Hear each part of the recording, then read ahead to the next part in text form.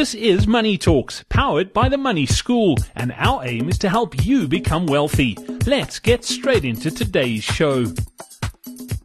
Welcome to yet another edition of Money Talks, powered by the Money School. Haley Parry joins us once again. I'm Brad Brown, and Haley, great question in here. And this was something that I grappled with quite a bit when I got married. And it comes from Anonymous. Anonymous says, my fiance and I are getting married next year. We're paying for the wedding and everything is so expensive. How do you manage this and not offend too many people? My advice, but I'm not the one dishing advice here, would be to elope. But what would you reckon, Haley? I think there is some merit in that, Brad, having been through the process myself. No, I mean, look, there's a couple of things that you want to have a look at here. The very first thing I would ask you, is, do you have a budget? So, you have to have a starting point and you have to have something that's going to be able to guide you through this process, because there's two important things that you need to keep in mind here. The one is that there are financial considerations, and the other is that there are family and, more emotional considerations. And unfortunately, or fortunately, in planning a wedding, you need to take care of those two things side by side. And the reality is that how you tackle some of the harder issues whilst planning a wedding will actually stand you in good stead for some of the harder things that do come along once you are married too. So, do you have a budget? And if you don't, work one out now. It's really important that you set that up front. How much can you afford? And the key is here, how much can you afford without going into debt?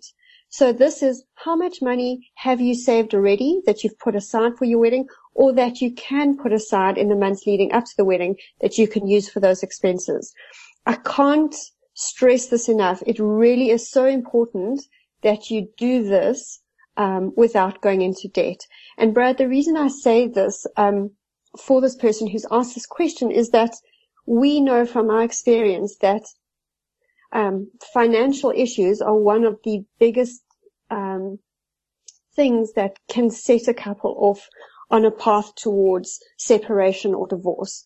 We've seen it time and time again in our workshops, and we work with companies whose statistics back this up.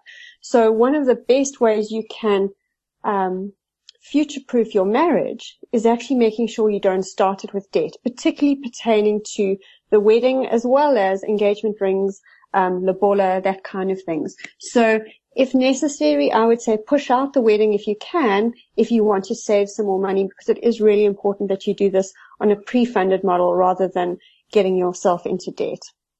The other thing that we want to look at is how do you marry, excuse the pun, these financial considerations with all the emotional decisions that come with getting married.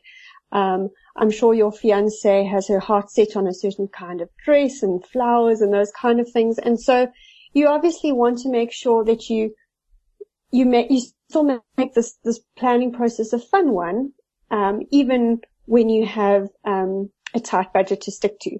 So one of the pieces of advice that I received that I continue to give out because it worked so well is sit down and write a list of the 5 things in order of importance that are most important to both you and your partner and potentially your parents. So whoever sits in your inner circle of the, people that are closest to you and whose opinion matters to you when planning a wedding, ask them what are the things that are most important to them in order of importance, and to put it on a list and to mail it to you or give it to you.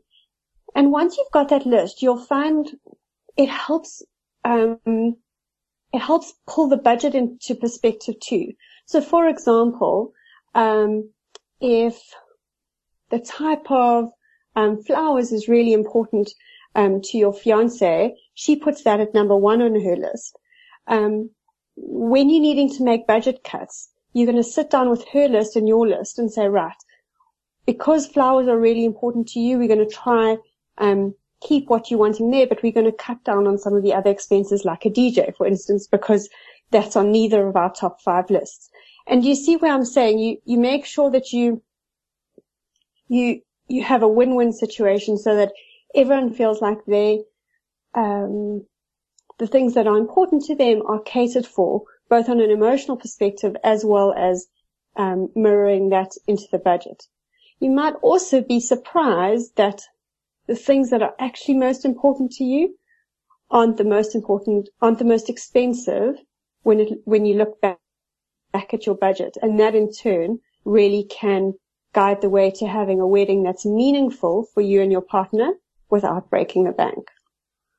There we go. Brilliant advice. Hayley Parry, thank you very much for that, and good luck on the planning and budgeting for that wedding. Anonymous, thanks for being in touch. We look forward to chatting again soon. If you have any questions you'd like answered, the website to get to is themoneyschool.co.za. Until the next time, from the two of us, it's cheers. Thank you for listening to Money Talks, powered by The Money School. To find out more about The Money School, follow us on Twitter @MoneySchoolSA.